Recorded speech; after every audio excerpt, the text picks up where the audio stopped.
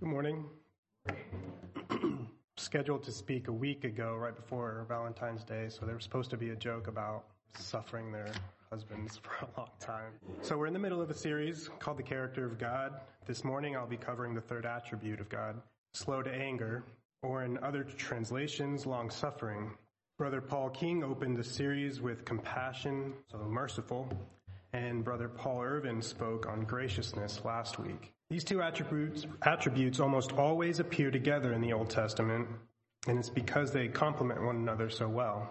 The Hebrew words for compassion and grace are rahum and hanun, respectively. They each appear 13 times in the Old Testament, and 11 of those times they appear together. So to tie them together, you could say, compassion is an emotional response from God displayed as an act of generosity that is undeserved. About the passage itself, Exodus 34, 6 through 7, is the most quoted or repeated passage in the Old Testament, more than 27 times. So given its frequency, we can infer it is, one, extremely important to God for us to know this about him, and two, for us to understand the importance of each one of God's attributes in relation to the others.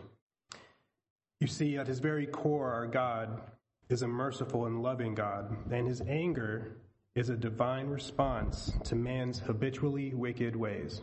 Yes, his anger and judgment are an important theme in the Bible. However, it's important to understand it is rooted in love. He created man in order to have a relationship with us and us with him. The core of the gospel and the recurring theme from start to finish is how to restore that relationship he so desires to have with us. So let's begin by reading the key passage before we discuss today's topic. I'll be reading from the New International Version throughout today's message, but will reference certain words used in the King James and the New Living.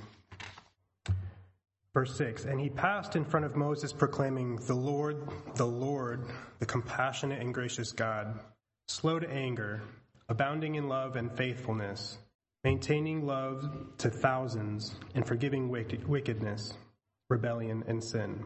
Yet he does not leave the guilty unpunished. He punishes the children and their children for the sin of the parents to the third and fourth generation. So first, I thought we should discuss how the Bible talks about anger. The King James Version of the Bible translates it as long-suffering. However, the phrase in Hebrew is a combination of two words. The first is arak, which means long or slow, or to be or make long or slow. And it's typically used in this form to measure the length of an object, distance, or time. The other word is apayim, which is the word for two noses. But it's really what you'd say if you were referring to both nostrils. It's specifically referring to two. More than two, it's a different word altogether. And so this is the same word used in Genesis 2, verse 7. And the Lord God formed man of the dust of the ground and breathed into his nostrils the breath of life. The same word apayim can also mean the whole face, which appears often with the phrase to bow one's face to the ground, as in Genesis 42:6. And Joseph's brethren came and bowed down themselves before him with their faces to the earth. What makes this even more interesting is that the word for the singular of nose, af, is also the word for anger. So given how versatile the uses of both arak, af, and apayim are, we can understand how the idioms long-suffering and slow to anger can both be derived when used together. Arak, apayim. To study the importance of God being slow to anger, we should first have a proper understanding of the word anger itself, specifically how the Bible uses the word anger. Standard way of using the word anger was to say their nose burned hot. For example, in 1 Samuel 17:28, when David comes to the battlefront and begins speaking with the soldiers, his oldest brother, Eliab, heard when he spoke to the men, and Eliab's anger was aroused or kindled against David. And he said, why did you come down here, and with whom have you left those few sheep in the wilderness? I know your pride and the insolence of your heart, for you have come down to see the battle. The passage reads, he burned with anger in the NIV. This is the word chara, which means to grow hot or to become angry. It's also used to describe the Lord's anger. The first example in the Old Testament where God is described as angry occurs in Exodus 4:14. So the anger of the Lord was kindled against Moses, and he said, is not Aaron the Levite your brother? I know that he can speak well. And look, he is also coming out to meet you. When he sees you, he will be glad in his heart. Now you shall speak to him and put the words in his mouth, and I will be with your mouth and with his mouth, and I will teach you what you shall do. This is not only the first example of God being described as angry, which is a point I'll bring up later on. It's also an example of him being slow to anger. If you read the full text of the burning bush, you'll discover God's anger was only kindled after Moses' fifth excuse. He was trying to dissuade God from using him to lead the Israelites out of Egypt. First he says, who am I, Lord? Then he says, who shall I say you are? The third excuse was, what if they don't believe me? And then, I'm a terrible speaker. Actually, what he says is a rock of tongue, so slow of tongue. And finally, oh Lord, please just send somebody else. Personally, while reading this, I was frustrated with Moses after the third excuse, because while I'm reading it, I'm likening this exchange to ones that I have with my own children. And I can say with certainty that neither I nor my wife allow these exchanges to go on that long. We have what the Hebrews would call short nostril. These two words, af and hara, either separately or together, are what you'll find in the majority of uses for anger. What I want you to take away from this linguistics lesson is that Exodus 34:6 is telling us that God's nose burns slowly. Also, I couldn't help that during the study of the etymology of these words, it stirred in my mind that cartoonish imagery when they show a character getting angry or releasing anger. They turn red in the face to imply they're burning hotter and hotter, and they seem to grow in size as if steam is building up inside. And while it takes a few seconds to build, it eventually reaches fever pitch, and the steam or smoke pours out of their ears and nose all at once. So perhaps the illustrators back then were also well-versed in Hebrew. There are a couple other words for anger in Hebrew that we translate as wrath or fury. Psalm 2:4-5 reads, he who sits in the heavens shall laugh, the Lord shall hold them in derision. Then he shall speak to them in his wrath, af, and distress them in his deep displeasure, charon. The NIV says wrath, and NLT uses fierce fury, where the King James uses deep or sore displeasure. But it's the same Hebrew word for burning anger, with the root coming from to grow hot. Also in Deuteronomy 29:28, in great anger and fury, the Lord uprooted his people from their land and banished them to another land, where they still live today. Fury, in this case, is the word ketzef. The uses and descriptions of anger throughout the Bible are ones we can relate to. We know the feeling. We've all felt anger rise within us. But do we assign the same effect anger has on us to God? Have we approached our understanding of God's anger with a bias according to our own anger? Additionally, many passages in the Bible, when read in isolation, where his anger is mentioned, can lead us to think there's a contradiction to this description of being slow to anger. For example, Numbers 11:1, now the people complained about their hardships, and when he heard his anger was aroused, Then fire from the Lord burned among them and consumed some of the outskirts of the camp. Or Isaiah 5:25, therefore the Lord's anger burns against his people. His hand is raised and he strikes them down. The mountains shake and the dead bodies are like refuse in the streets. Yet for all this, his anger is not turned away. His hand is still upraised. They're very heavy depictions of God's anger in action. And it is these depictions of his anger out of context that have become a popular contention for people who don't know God have. Either way, we are responsible for distorting the truth about God's anger. So this next section is called Misplaced Anger. The God we read about on these pages is an emotive and relational being. To quote from Abraham Heschel's book called Sabbath, God does not reveal himself in abstract absoluteness, but in a personal and intimate relation to the world. He is moved and affected by what happens in the world and reacts accordingly. events and human actions arouse in him joy or sorrow, pleasure or wrath. He is not conceived as judging the world in detachment. He reacts in an intimate manner, being moved and affected and grieved or gladdened by what people do. This notion basically defines the biblical consciousness of God. This is because the prophets had no theory or idea of God. What they had was an understanding, not the result of theoretical inquiry about God. Rather, to them, God was overwhelmingly real and shatteringly present. We have the Bible because he chronicled his relationship with his people, a relationship with expectations that were spelled out, and when those expectations aren't met, anger arises. But this isn't the same manifestation of anger we are familiar with. Modern thinking around anger is that it's a secondary emotion to address a primary one. I got angry because I was afraid, or it's out of protection, or I was hurt. So we're instructed to address the primary emotion underlying the anger, but on the other hand, if we bottle it up because showing anger is unkind or lacking in self-control, then we risk acting out in anger, which can be abusive. Here's what Heschel says on the matter. Few divine passions have been so denounced so vehemently by teachers of morality as the divine passion of anger.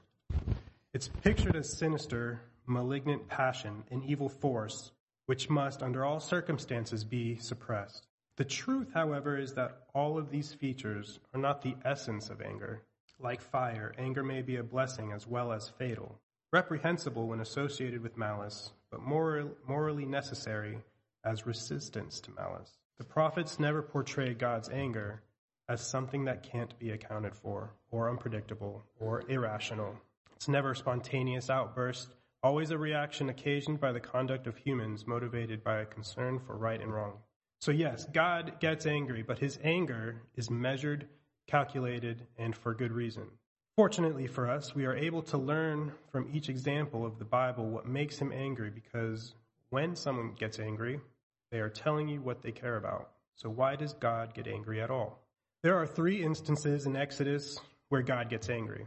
We could never cover in this time every example of God in his anger, so I will focus on the 3 in Exodus that elicit 3 different responses. The first mention of God's anger is one we looked at earlier, Exodus 4:14 through 16. I'll read it again. Then the Lord's anger burned against Moses, and he said, "What about your brother Aaron the Levite? I know he can speak well. He is already on his way to meet you. He will be glad to see you. You shall speak to him and put words in his mouth. I will help both of you speak and will teach you what to do. He will speak to the people for you, and it will be as if he were your mouth and as if you were God to him." We see here God's anger burned against Moses, but then what happened? He doesn't act on this anger. Rather, he offers a concession to Moses by suggesting Aaron be his mouthpiece. So he offers a solution. The second instance of God's anger is the poetic retelling of when he parted the Red Sea and destroyed Pharaoh and his men. Exodus 15:7 through 8. In the greatness of your majesty, you threw down those who opposed you. You unleashed your burning anger. It consumed them like stubble. By the blast of your nostrils, the waters piled up. The surging waters stood up like a wall. The deep waters congealed in the heart of the sea. In this example, God takes action against Israel's oppressor as an act of justice and anger. And the third occurrence is Exodus 32:10 through 12. During the golden calf story from which our key verses come, "Now leave me alone so that my anger may burn against them, and that I may destroy them. Then I will make you into a great nation." But Moses sought the favor of the Lord his God. "Lord," he said, "why should your anger burn against your people whom you brought out of Egypt with great power and a mighty hand? Why should the Egyptians say it was with evil intent that he brought them out, to kill them in the mountains and to wipe them off the face of the earth? Turn your fierce anger, relent, and do not bring disaster on your people." So in the first example, we see the Lord burn angry but do nothing to express it. No form of judgment in this instance. He instead offers help. What did Moses do in this instance, though? The Lord is here revealing himself to Moses in the burning bush, extending an invitation to enter into relationship, offering him everything that he'll need for the task he's being asked to do, and he's given signs to work with. But Moses continues to resist, and by doing so, he is resisting the notion that God is reliable, trustworthy, and good. This angers God. The second example shows when God's anger is expressed as an act of judgment. The oppressor of God's chosen people met their end. Pharaoh committed genocide with the babies in the river and enslaved Israel, to name two. Injustice toward the vulnerable and oppressed. This angers God. The third example involves Israel and their betrayal of God via idolatry, just as they enter into a covenant with him. This angers God.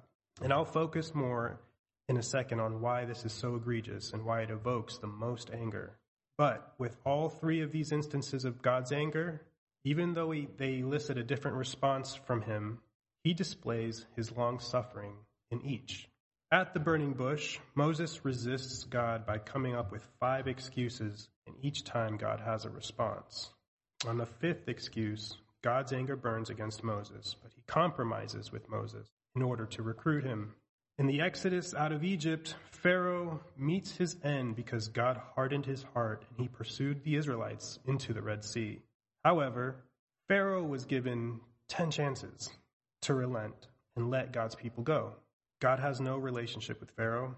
He has no covenant with him, yet he receives twice the number of opportunities as the previous example with Moses to turn from his sin.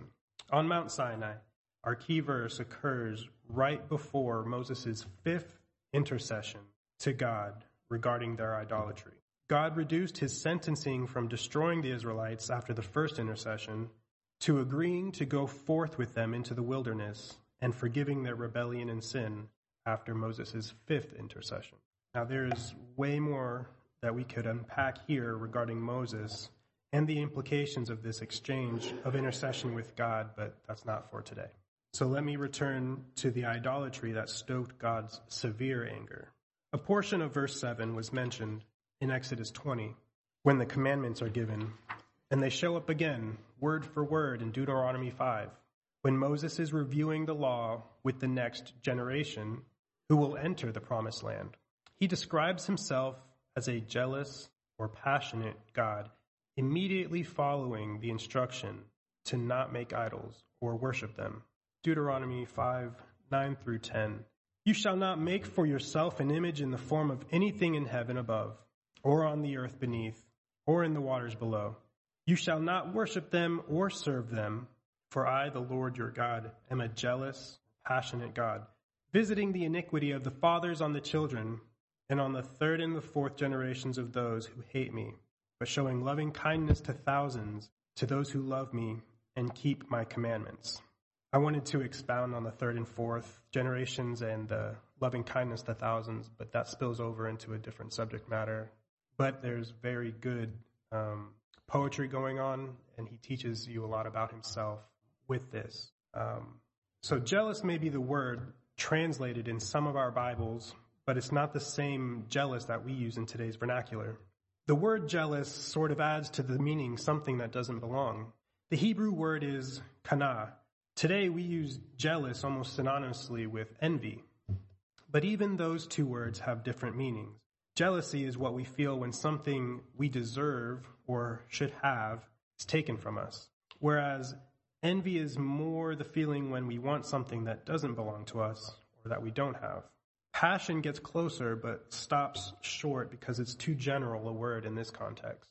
To quote Dr. Tim Mackey, kana is derived from the root kana, which is a covenant term, and it has to do with the passion that arises within you when you see somebody that you're covenantly connected, giving their allegiance and their well-being over to someone who will hurt them.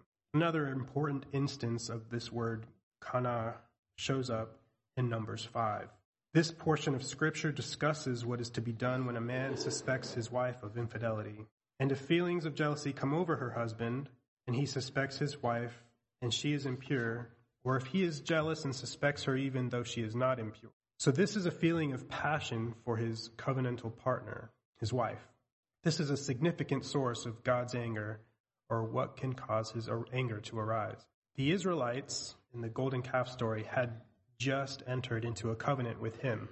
It's not by any means ambiguous. In Exodus 24:3, we read, When Moses went and told the people all the Lord's words and laws, they responded with one voice, "Everything the Lord has said, we will do." They were, if you want to look at it this way, mid-wedding ceremony with the Lord God when they corrupted themselves with the very thing he explicitly told them not to do. So we move forward into a glance at God's judgment. So what is the nature of God's judgment? We can read each example and see how creative and original his judgment can be, but what is the underlying nature of it? What narratives do and do not connect God's severe act of judgment with anger? Because the two are not always connected. There are many instances of God administering judgment with no mention of his anger. There are also mentions of his anger with nothing coming of it. So we see there isn't a constant association between his anger and violence in the Bible. And this explanation begins at the creation. Genesis 1, 6 through 10. And God said, "Let there be a vault," or firmament, I like firmament, "between the waters to separate water from water." So God made the vault and separated the water under the vault from the water above it. And it was so. God called the vault sky, and there was evening and there was morning, the second day. And God said, "Let the water under the sky be gathered to one place, and let dry ground appear." And it was so. God called the dry ground land, and the gathered waters he called seas. And God saw that it was good. Here we're paying close attention to his placing a firmament to separate the waters and the gathering of the water in one place, which he called seas. Then in Genesis 2, 4 through 8, "This is the account of the heavens and the earth when they were created, when the Lord God made the earth and the heavens. Now no shrub had yet appeared on the earth, and no plant had yet sprung up, for the Lord God had not sent rain on the earth, and there was no one to work the ground. But streams came up from the earth and watered the whole surface of the ground. Then the Lord God formed a man from the dust of the ground and breathed into his nostrils the breath of life, and the man became a living being. Now the Lord God had planted a garden in the east, in Eden. There he put the man he had formed." In this passage, we're noting how man was created, then placed into the garden. So to be in the garden is to be in the realm of protected, ordered life. Outside of the garden, that's the realm of danger, disorder, and death. So to be exiled outside of this protected space is the worst thing that could happen. Likewise, if the waters above and below the firmament were released, also a very bad day you're having. And in the next few chapters, we see both happen. So from the first two accounts of God's judgment, we see God undoing what he's done to create order and bring life. He removes his ordering power and hands man over to the logical outcomes of their decisions. The flood story is not an example of God expressing his anger, but it does help us understand how he administers his judgment. In fact, his anger isn't referenced once during either the fall or the flood. Rather, we read, in the case of the flood, he was grieved in his heart. Genesis 6, 6 through 13. The Lord regretted that he had made human beings on the earth, and his heart was deeply troubled. So the Lord said, "I will wipe from the face of the earth the human race I have created, and with them the animals, the birds, and the creatures that move along the ground, for I regret that I have made them." But Noah found favor in the eyes of the Lord. This is the account of Noah and his family. Noah was a righteous man, blameless among the people of this time, and he walked faithfully with God. Noah had 3 sons, Shem, Ham, and Japheth. Now the earth was corrupt in God's sight and was full of violence. God saw how corrupt the earth had become, for all the people on earth had corrupted their ways. So God said to Noah, "I am going to put an end to all people, for the earth is filled with violence because of them. I am surely going to destroy both them and the earth." Man had corrupted the earth. The word corrupt here is the Hebrew word shakat, to decay or ruin. This word especially marks dissolution or corruption, and also to the physical destruction of all that was living on the earth and of the earth itself. God responds in kind and says, essentially, "Man has corrupted himself and the land, so I will expedite their inevitable destruction, and I'll use the very land they corrupted to do it." That phrase in 13 that says, "I am going to put an end to all people," would literally be translated from Hebrew as the end of all flesh is before me. God sees where man is headed and is just accelerating the destruction of the corrupt while preserving the remnant of the righteous. He removes his sustaining and ordering power and hands sinful man over to the death and disorder he has unleashed in creation. You see this phrase, hands over, commonly used to express God's anger, and you see it again in the New Testament when Paul is writing to the Romans. Romans 1:24. Therefore God gave them over in the sinful desires of their hearts. Again in 26. Because of this, God gave them over to shameful lusts. Again in 28. Furthermore, just as they did not think it worthwhile to retain the knowledge of God, so God gave them over to a depraved mind, so that they do what ought not to be done. So let me bring this morning's thoughts full circle. God is so good that he absolutely must respond to evil and injustice with anger. He will express his anger in a measured and reasonable judgment by giving sinful man over to their sin. But he wants us to know that he is slow to do so. And here's why. He is slow to anger because it's an intentional allowance of time for man to come to know him. Remember, the Hebrew word for slow is also used for measuring the length of time. So, as Peter states in 2 Peter 3:9, the Lord is not slow in keeping his promise, as some understand slowness. Instead, he is patient with you, not wanting anyone to perish, but everyone to come to repentance. Paul takes it even further by making sure believers avoid the hypocrisy of desiring slow anger from God in their own lives, but swift justice elsewhere. Romans 2:2-4. Now we know that God's judgment against those who do such things is based on truth. So when you, a mere human being, pass judgment on them and yet do the same things, do you think you will escape God's judgment? Or do you show contempt for the riches of his kindness, forbearance, and patience, not realizing that God's kindness is intended to lead you to repentance? When he presents judgment, he does so in a way there's always back to him. So may we fully understand the implications of his long-suffering in our lives, be thankful for it, and be motivated to extend it, not only those in our lives we love, but also to those in the world who require it. Our Lord God in heaven, humanity has been handed over to death as a result of your divine response to sin. But in your long-suffering, Lord, you were not content to let humanity destroy itself. So you sent your only begotten Son to rescue us. Lord, it is your own love that answers to your wrath through the life, death, and resurrection of Jesus. Instead of hiding your face or handing us over, you have reconciled us to the Father. And we thank you for every ounce of compassion, grace, long-suffering, faithfulness, and forgiveness you continue to extend to us in your Son's name. Amen.